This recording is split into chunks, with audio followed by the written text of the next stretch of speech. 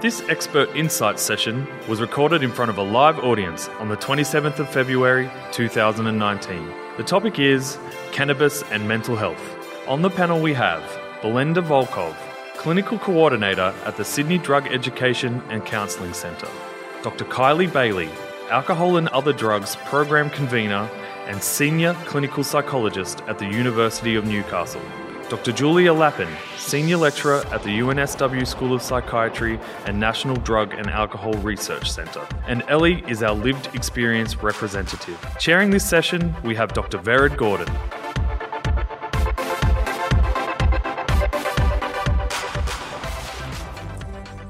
So we might start with you, Kylie, really to set the stage. Perhaps you can help us just understand some of the language around cannabis, some of the ways it's used, give us a little bit of an understanding of the drug itself. I thought we could look at the cannabis paraphernalia slide just to so we all have a common understanding of the language being used and when we're talking about things, what they mean, because you'll be very surprised at how many people don't realise what expressions mean. So we've got this fellow here, he's using a glass pipe. These are my words. This is I'm going to call the chamber. I'm calling this the stem. That's the mouthpiece. In the stem here will be a cone, and it's exactly as it is, cylindrical shaped. So what will happen is, someone will buy their marijuana, they'll take it home and they'll chop it up in a bowl and they'll mix tobacco with it. And you need to remember I think 94% of cannabis users mix tobacco in with their pot. They'll call it spin. Once I've heard it called flash and had to double check. I think you mean tobacco. Is that what you mean? Is my understanding correct? And that was spot on. So if you don't understand what someone's telling you, ask them. I haven't heard that expression before. What do you mean? So what they'll do is they'll pack the cone. Some people will pack it more tightly than others. And there'll be variability in how much cannabis they will mix in with their tobacco in their cone. So they'll pack their cone and they'll put the cone in the stem. And here, which you can't see, which is the bottom part here, will be water. And the stem goes into the water. And when they're ready, they'll light the cone whilst they're inhaling. So it's always important to find out, how you're pulling your cones, because he's pulling a cone, to find out, what methods that they're using. And if they're using a plastic bong or any other sort of bong, our recommendation is that you see if they would consider, if they don't want to stop, if they would consider switching over to a glass bong, because there's less harms associated with using a glass bong compared to plastic, because we don't know the long-term effects of plastic being heated, as well as a painted aluminium can. Make sure you talk to them about, if they're daily users, that they change their bong water daily, at least daily, because most of the time they'll smoke across the day, and that they clean their bong daily to prevent them from having respiratory infections or getting any sort of lung disease. Over the far end here is a cannabis smoke, a cannabis cigarette called a joint. Usually I ask, do you smoke cones or joints? And people mostly smoke cones. Again, they mix it with cannabis and tobacco. And I deliberately included a bucket bong in case you come across someone who uses a bucket bong. Even if you don't know all the words, it's actually great because young people love being experts on their own area, and you actually can tap into their own expertise. You tell me what you do. Do you use that thing that you smoke out of? And quite often, if you have developed that rapport, they'll actually be quite open about how they do that. So I might check with you then, Julia, in terms of how commonly cannabis is used in Australia and who's using it. What do we know? What does the epidemiology tell us around that? Yeah.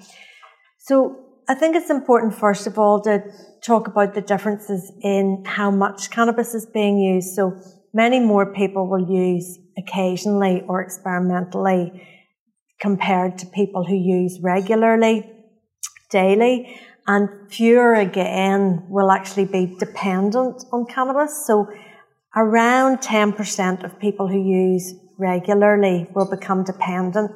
And that's important because we know that the more that you use, the more harms, and tonight we're talking about mental health harms, and it's true for mental health harms, the more mental health harms are associated with dependent use, for example, rather than occasional use. So what we know about how many people in the population are using is based on epidemiological studies around the world. Here in Australia, our best guess is around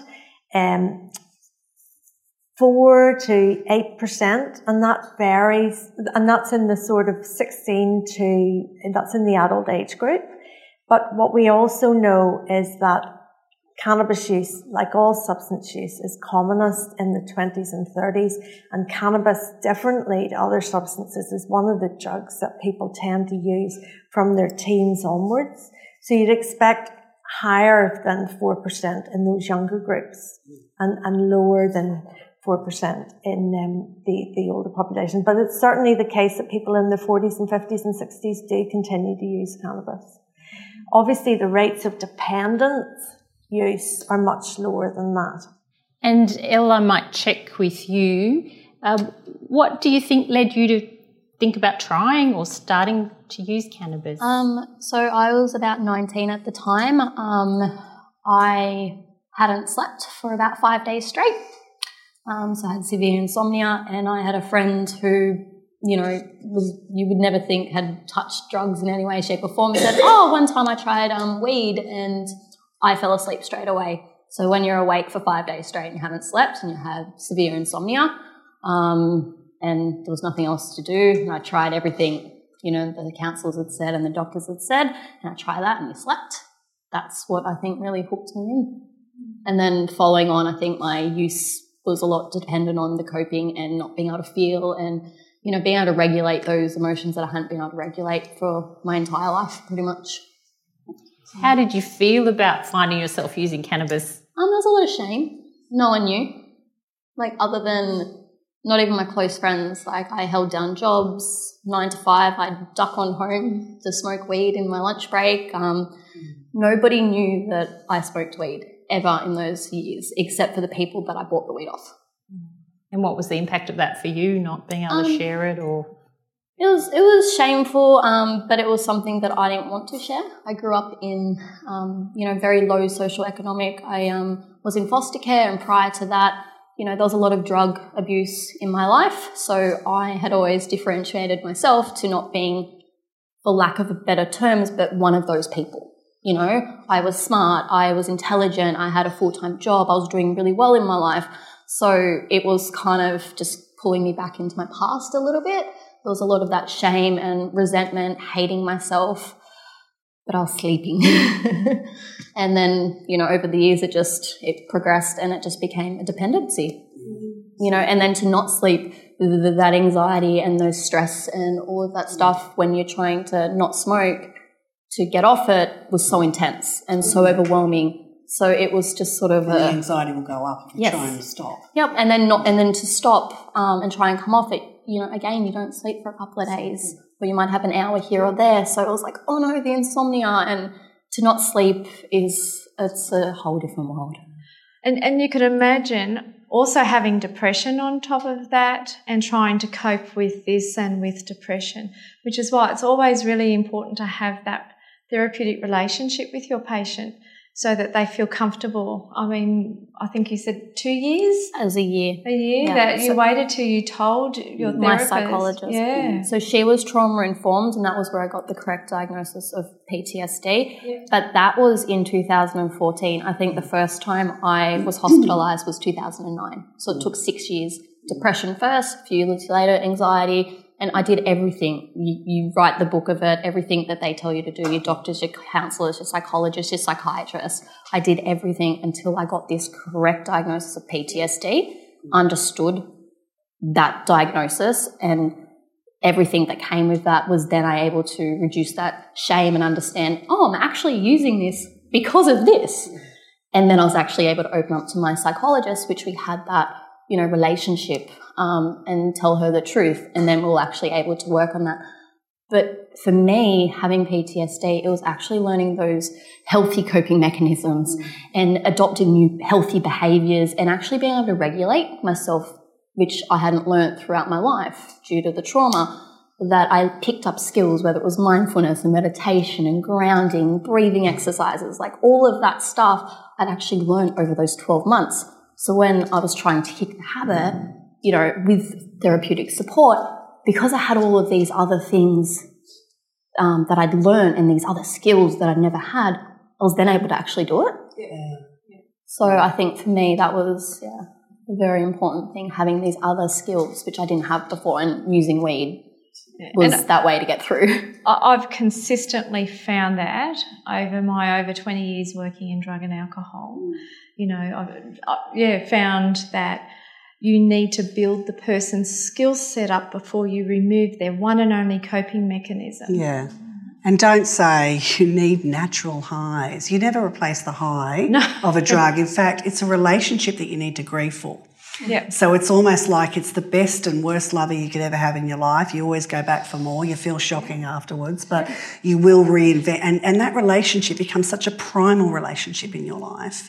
That's very true. And that's why I think particularly with young people, there can be quite a process. Yeah. They're often not, people often think too that they have to reach this point where, I'm just sick of it. Well, people are often not sick of it enough. The payoffs are big enough to continue using if they don't have any of those exposure to those alternative supports that you're discussing. I think you've highlighted really well that slippery slope that I've seen people tread so many times they don't realise, I'm only having a couple of cones every couple of days, across the week, and then over time that quickly becomes every night, but it's only a couple of cones.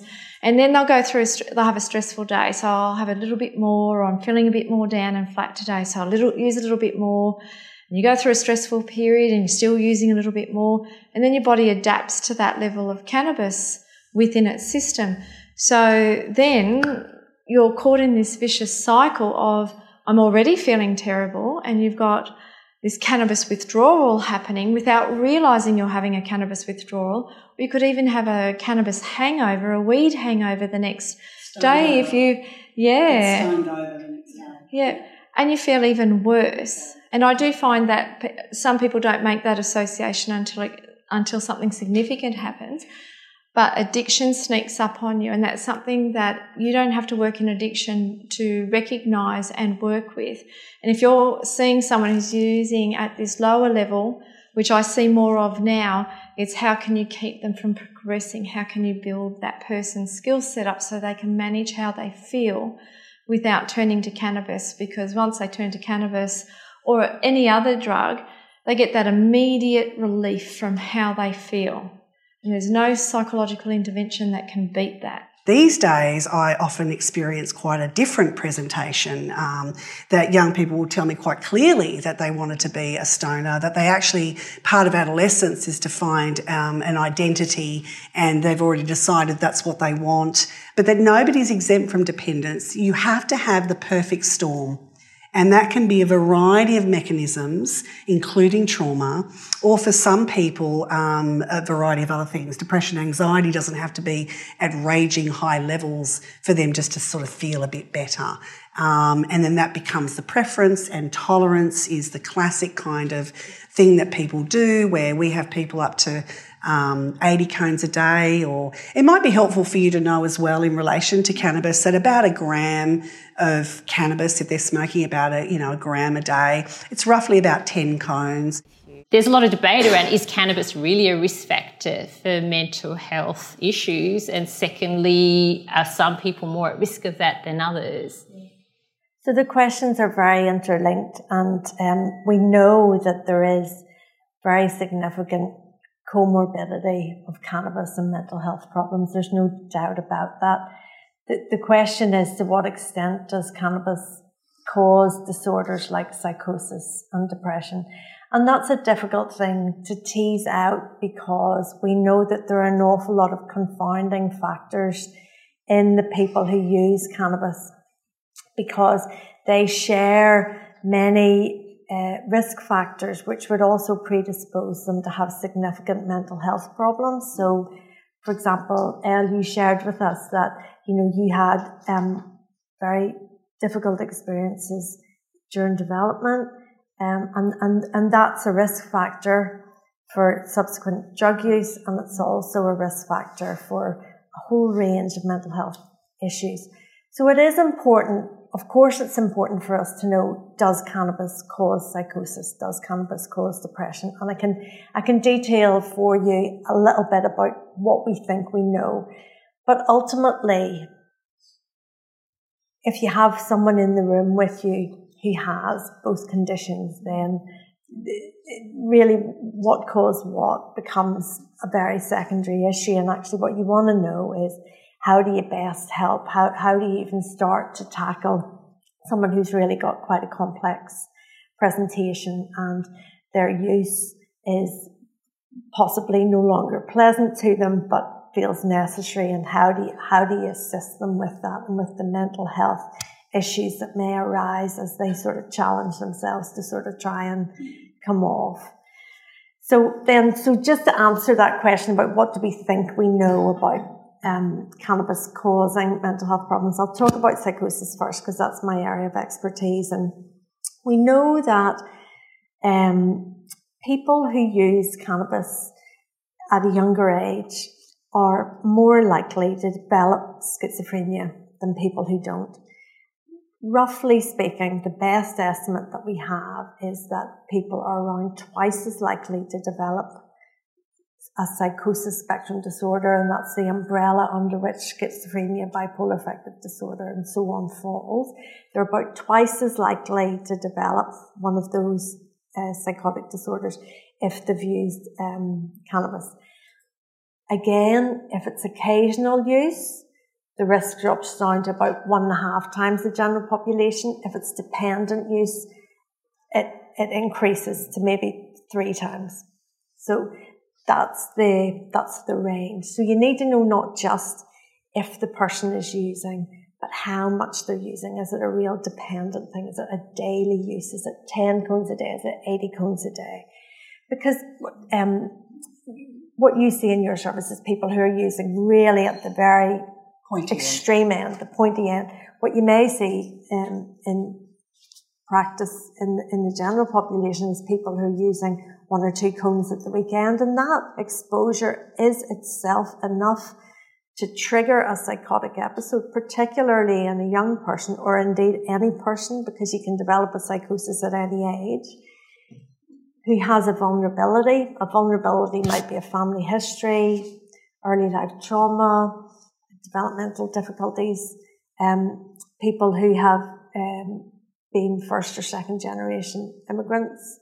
So all these risk factors, we're talking about the use of a substance, and cannabis in particular is an additional risk factor that can precipitate psychosis. Whether it can precipitate psychosis in someone who would never otherwise have got it is something that we don't really know. But we know that people who use cannabis can experience psychotic symptoms during its use. That's different from developing a psychotic episode, which means that you're still experiencing symptoms like paranoia, feeling that people are going to harm you, feeling that there are people, or hallucinations, hearing voices, seeing things. Those experiences are still present even after the effects of the cannabis have long since gone from the body. And that's where you should act. That's where you should refer someone for a psychiatric opinion. I can also talk a bit about depression. So we know similarly that rates of depression much higher among people who use cannabis. We think that, again, it's the same scenario. Factors that lead you into using cannabis are similar to factors that predispose you to depression. But you're about 1.5 times more likely to get depression if you use cannabis after all these other things have been taken into account. So there is an increased risk. There is an increased risk of suicide, particularly in young people, and that's something that we must be aware of. Of course, there's many young people who use cannabis, but if someone's presenting to you saying that they've got suicidal thoughts and plans, then additionally knowing that they're using cannabis should alert you to the fact that they're a risk to themselves. And then the one, I mean, obviously, Elle, you've spoken quite a lot about trauma and PTSD, and we know that those are very commonly comorbid. I guess, Elle, you talked about how you felt ashamed of your use and the stigma attached. And what we know, maybe not so much for cannabis, but certainly among other people who use other substances that are used and that become very addictive, is that people can they can expose themselves to trauma through their substance use, through seeking, money, placing themselves in vulnerable positions and situations, and that's another whole area of risk associated with substance use and cannabis use. I'll finish just on one last point. Bipolar disorder, similarly to depression, there are raised numbers of people who have bipolar among cannabis users compared to the general population. Also anxiety, and that's another of the chicken and egg scenarios. Anxiety is very bound up in cannabis withdrawal. So, Elle, you talked about insomnia. I'm sure you would have experienced symptoms of anxiety, tension. Again, we don't know if you're more anxious or you're more likely to use cannabis, but certainly anxiety is very much part of the experience of regular cannabis use and withdrawal. And I guess if there is GPs in the room, one of the things that I'll hear clients do, because they know, they'll always say it's about the sleep. That's one of the things that, I can't quit, I can't sleep without it. And they will do that drug-seeking behaviour, understandably, because they now know how to, I think quetiapine is quite popular these days. They actually find ways to kind of go to the GP. So they might just be talking to you about their anxiety and insomnia, and they may also be using a lot of cannabis at the same time. So it's not until they come into our service and they're open. But it is that really important thing that when they go and present, they'll often present with other kind of symptomology, not necessarily focusing directly to you on the cannabis, but some of the cues around that are around sleep. And Elle, I'm curious, you talked about really starting cannabis as a way of managing symptoms.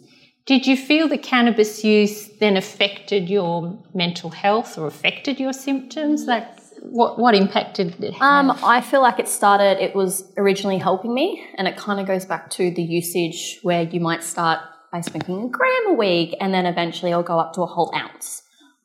So the more I smoked, it got to the point that I could keep on smoking and I wasn't ever feeling stoned. So it started working against me. It's kind of like you work up to this point and you hit this wall and then you're not actually getting the calming effects of cannabis, and it starts working against you with the anxiety, with not eating in every way, shape or form, and you're actually being anxious, you have insomnia and you have all this, even though you've just smoked an incredible amount of cannabis, that it actually is not helping you in any way, shape or form. And then it's more habitual. It's the habit. It's that was your comfort in your times of stress, that you didn't have any other coping mechanisms. That's what you sort of went to. I'm just wondering, when we talk about cannabis, we're obviously talking about THC, but I know that with the medical use of cannabis, they're often looking at CBD. Obviously, there's another side to this, because if we look at the medical use, cannabis might be able to help mental health if it's used in the appropriate way. I think where we're at with medicinal cannabis is at a very early stage, and there are quite a few studies out now, particularly in pain management, but sticking tonight with comorbidity, also with other issues like depression, anxiety, psychosis. And you're right that the THC, which is the tetrahydrocannabidiol component of cannabis, that's the one that does the harm, and the CBD doesn't do harm, and if anything, it seems to have some positive effects like improving memory, reducing mental health symptoms. This is in the very short term in studies that have been done. It's hoped that we can use the good parts of the plant and not cause ill effects, but we really are in very early stages of it. I guess I was just wondering if in your experience you find that you have a lot of patients who are cannabis users and also dependent on prescription drugs. I've noticed that I've had a few different clients who are also addicted to pain relief medication, and the other thing would be medicinal relief for psychotic or psychological issues like antidepressants and Valium and various drugs like that. The answer is yes, and alongside cannabis, lots of young people are using drugs that they can access. The ones that seem to be quite easy to access at the moment are as you say, the pain treatments, which people are using increasingly. We've seen quite a huge, more of a prevalence, on the Northern Beaches. We're seeing a lot of pharmaceutical abuse. With young people, we're seeing a lot more of that jumping into the pharmaceutical abuse for very similar reasons to the self-medicating thing, but also the enjoyment of those drugs. My impression among my patients is that they can access Xanax very easily, that they sometimes sell their quetiapine, which is a decent street value. A lot of people are using antidepressants as well. Lyrica's become popular. And a lot of people talk about going around different GPs, doctor shopping, and this is something, it's a very difficult problem for us as a group to try and manage, I think. But it's an awareness as well, just that it is a real problem. Following on from this question, I'd be really interested. Sometimes there's a bit of a heart sink element when you've got people who are, using multiple substances and have together with that maybe depression, anxiety, psychosis. Or what's your advice? How can we start? Where do we start? How do we help people who have that mix, that comorbidity of the cannabis use disorder together with perhaps depression and anxiety or less commonly psychosis? And how can we feel more hopeful about making a difference? It'd be really nice to hear from you what you think would have been helpful for you. Again, I keep on going back to the trauma.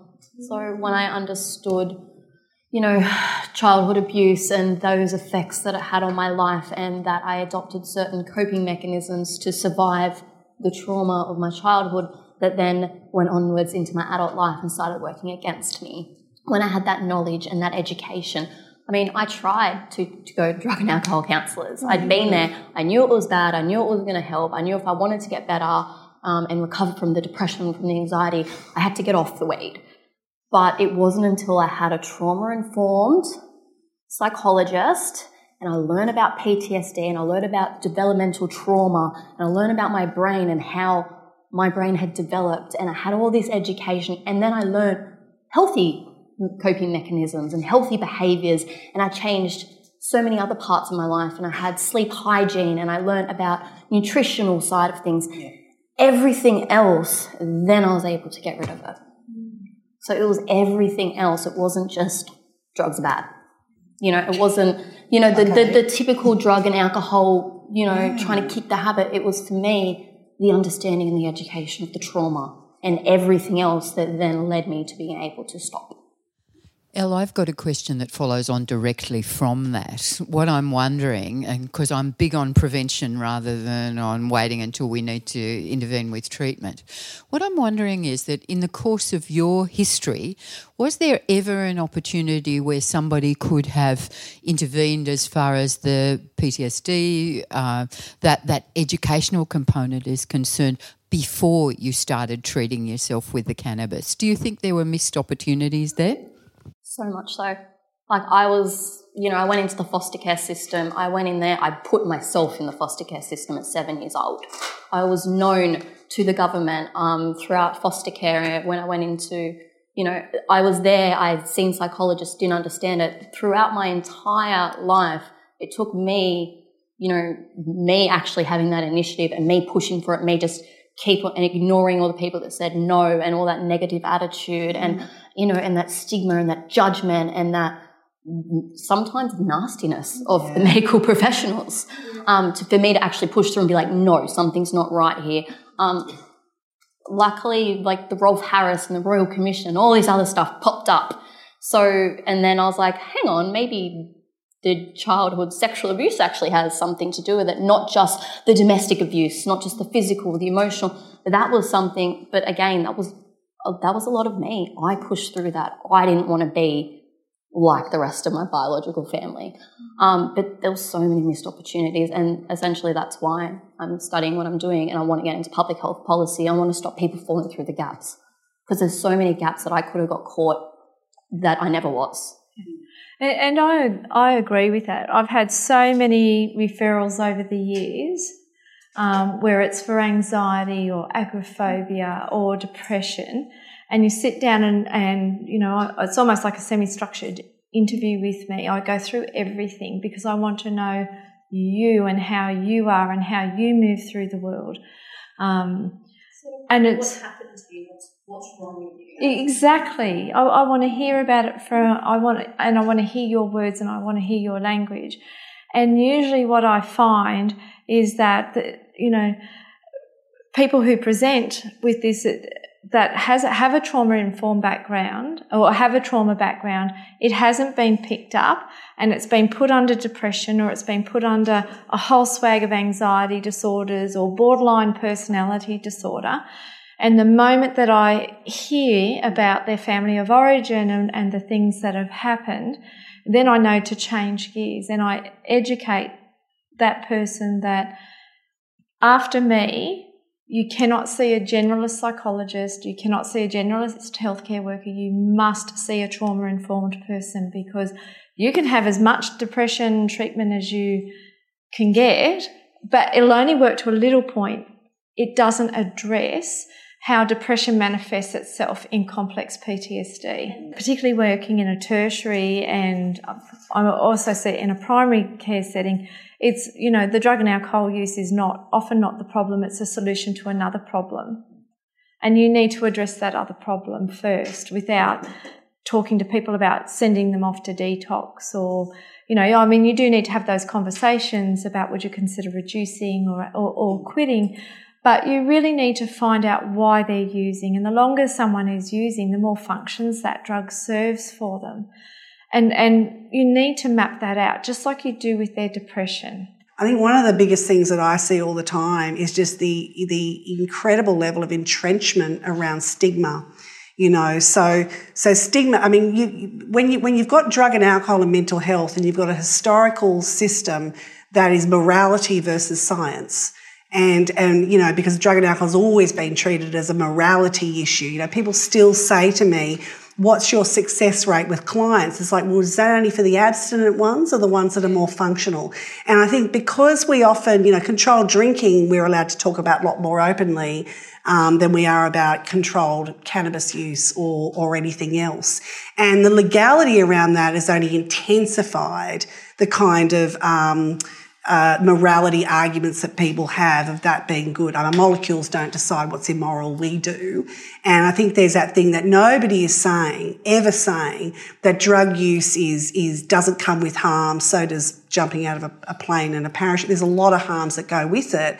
But this intense stigma, the fact that we use language like, have you got clean time up? What, are you dirty when you use? So there's this incredible barrier to treatment, particularly around mental health, because mental health always has a stigma. But if you're using drugs and you're already depressed, you should know better. So the judgment around that is probably one of the biggest things I think as a society moving forward. We need to actually address the way we talk about this as a public health issue. And there is no way to drug-proof a person. You've got to have that perfect storm. But it's the language that we're using that's pretty unhelpful. But there's also, I think it's also important to acknowledge that these are complex problems to treat. And we can feel disheartened, and we can feel, like you're extending help to these people, and they don't want to, they're not even ready to hear it. It feels like, you're in time pressured situations, you've tried to help, but actually they just take your advice for a couple of weeks and then just they're back into their old patterns. Yeah. But I guess the point is that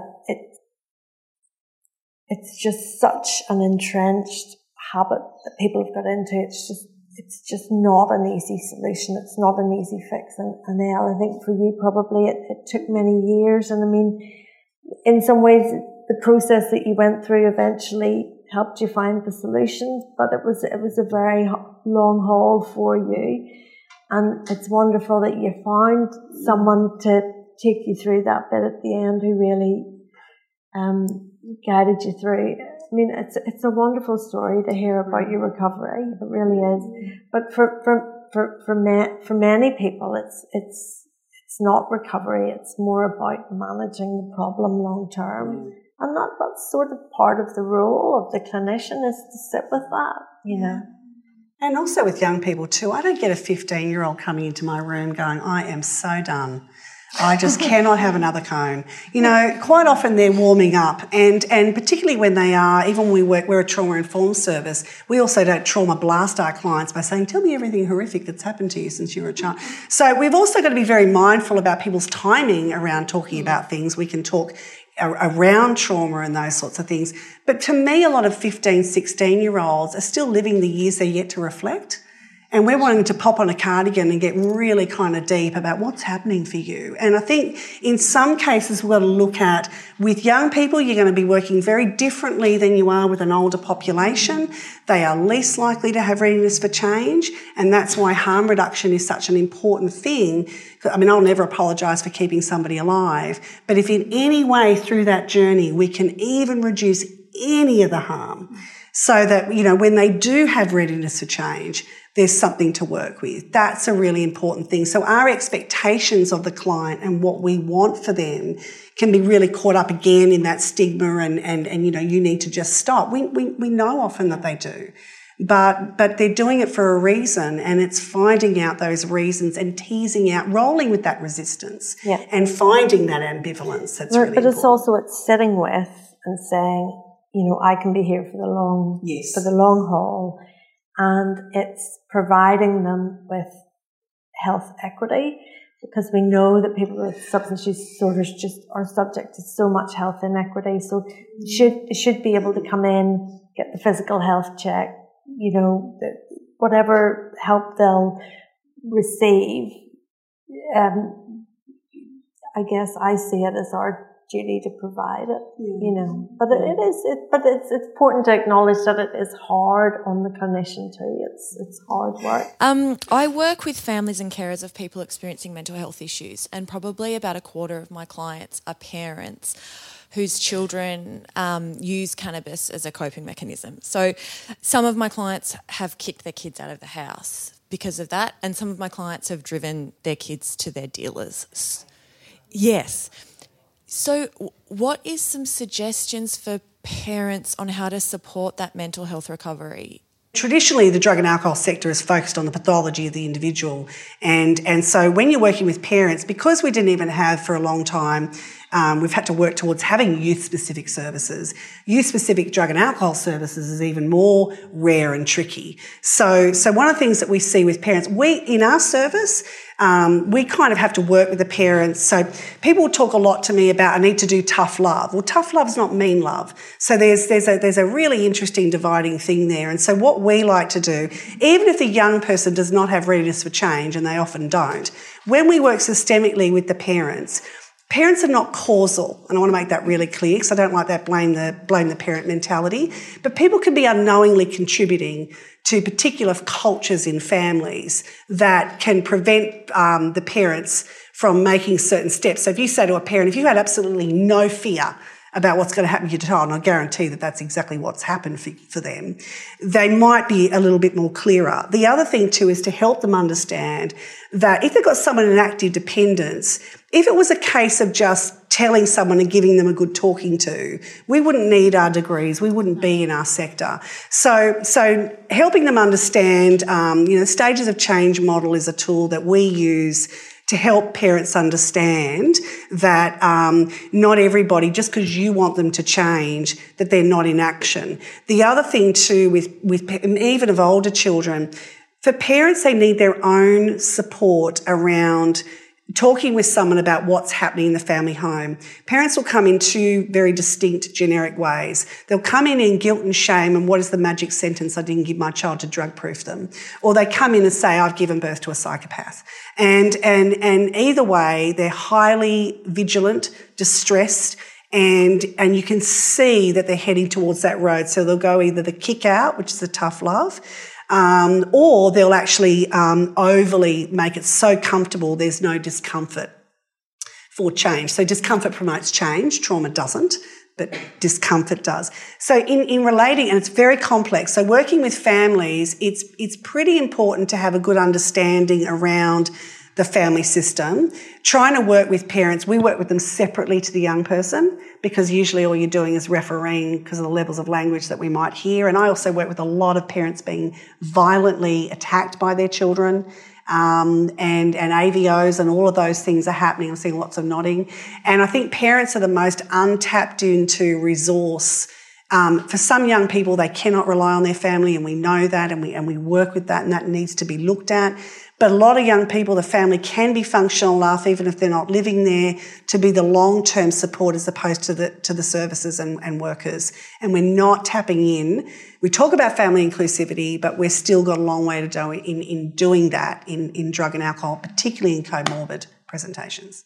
Because I'm working with adults, I will talk to the partner or the adult, the parent of the adult child of, well, let's look at their mental health symptoms and what's the plan, what's the management, what's the behavioural strategies that the psychologist has put in, what are the warning signs, and how can you be included on that? Because we know that mental health can drive cannabis use to help them feel better. So if the parents become included in that element of these are the warning signs, how can you tell your parent, I'm not travelling so well, I need extra support today? Or how can the parents behaviourally pick up, there's a shift in their mood or they're a bit snappier today. Okay, that's a warning sign. So what's the plan for that? So I find coming through that mental health backdoor, so to speak, is really, really helpful, but also setting some boundaries around what's acceptable and what's not acceptable. There is also significant stigma in help seeking for mental health diagnoses. It's not just having the thing, it's seeking help for the thing. Now, that makes me think about online resources and programs for treatment of mental health generally. Is there any place for programs like Clear Your Vision in the treatment of cannabis dependence and use? What do you think about that? I think there's room for everything. There's not going to ever be a one-size-fits-all, which when you look at drug and alcohol, traditionally it's often been that way, and stigma is 50 years behind mental health when you add a drug and alcohol issue on as well. So I think in relation to when you talk about resources, anything that contributes to access or for a person is worthy of trial and trying. I mean, a lot of people do sit behind screens and particularly with some cannabis users where their world gets really, really small. I still think that through all of that, and this is the big hopeful message, we're still all planting seeds all the time, aren't we? To give them the opportunity to know where to access things when indeed they have that potential readiness for change. I'm in a spot at the moment where within my service I'm looking at how can we integrate online and app interventions with what we're doing. And I see a clear role in that as an adjunct to therapy. It may not be something that we would roll out to everybody. And as a clinician, I would pick who I think and treatment match that way. And I also see it as a nice in-between measure that if you go on holidays, you can quite effectively blend that in so at least the person has some support. Like a lot of the kids that come up to me and speak to me when I do my Black Dog presentations, they start talking about issues that they're having and problems. I'm like, well, how would you feel about going to a GP or your school counsellor, or is there a trusted adult? You know, and really exploring that. And a lot of them like, nah. Well, what about accessing something online? And then you give it, yes. And they're open to that. Anything to get that ball rolling, anything to start normalising that. Just any support in any way, shape or form is, but anything is better than nothing. Yeah. Just wondering, is there any medication, antidepressants or anti-anxiety drug or anything else that can replace cannabis in the short term? So actually what we know about treating cannabis, it's about what we've talked about tonight. It's a very, very complex thing. There are some treatments that may be helpful in the actual withdrawal process, but what we know about giving up, abstaining successfully over longer periods of time is that it's hard work, and it's more about CBT and other forms of therapy that are evidence-based. One of the things that we do, and of course Julie's much more well-versed in this area than I am, but we will co-treat certain things. So certainly even if they're still using and we're seeing symptomology around psychosis, the prescriber will sometimes prescribe medication even though they're still using, because there used to be this thing where some psychiatrists will go, I'm not touching that unless they're not using. What we're not doing is necessarily looking at diagnoses around that time, because we're in that, you know, are they developing illness? Is it just drug related? But also sometimes we have found that in some cases that when they co-treat some of the symptoms, whether it be, you know, an SSRI or whether they treat them like that, we've seen them have a better, like particularly around withdrawal, we have actually seen that can give them an opportunity and maybe some confidence around not using. So please join me in thanking our wonderful panel for such a passionate and interesting discussion. Thank you for listening. If you'd like to hear more of our podcasts, subscribe to and review Black Dog Institute on iTunes or your preferred podcasting platform. If you're interested in knowing more about our educational programs and research, please visit our website at blackdoginstitute.org.au.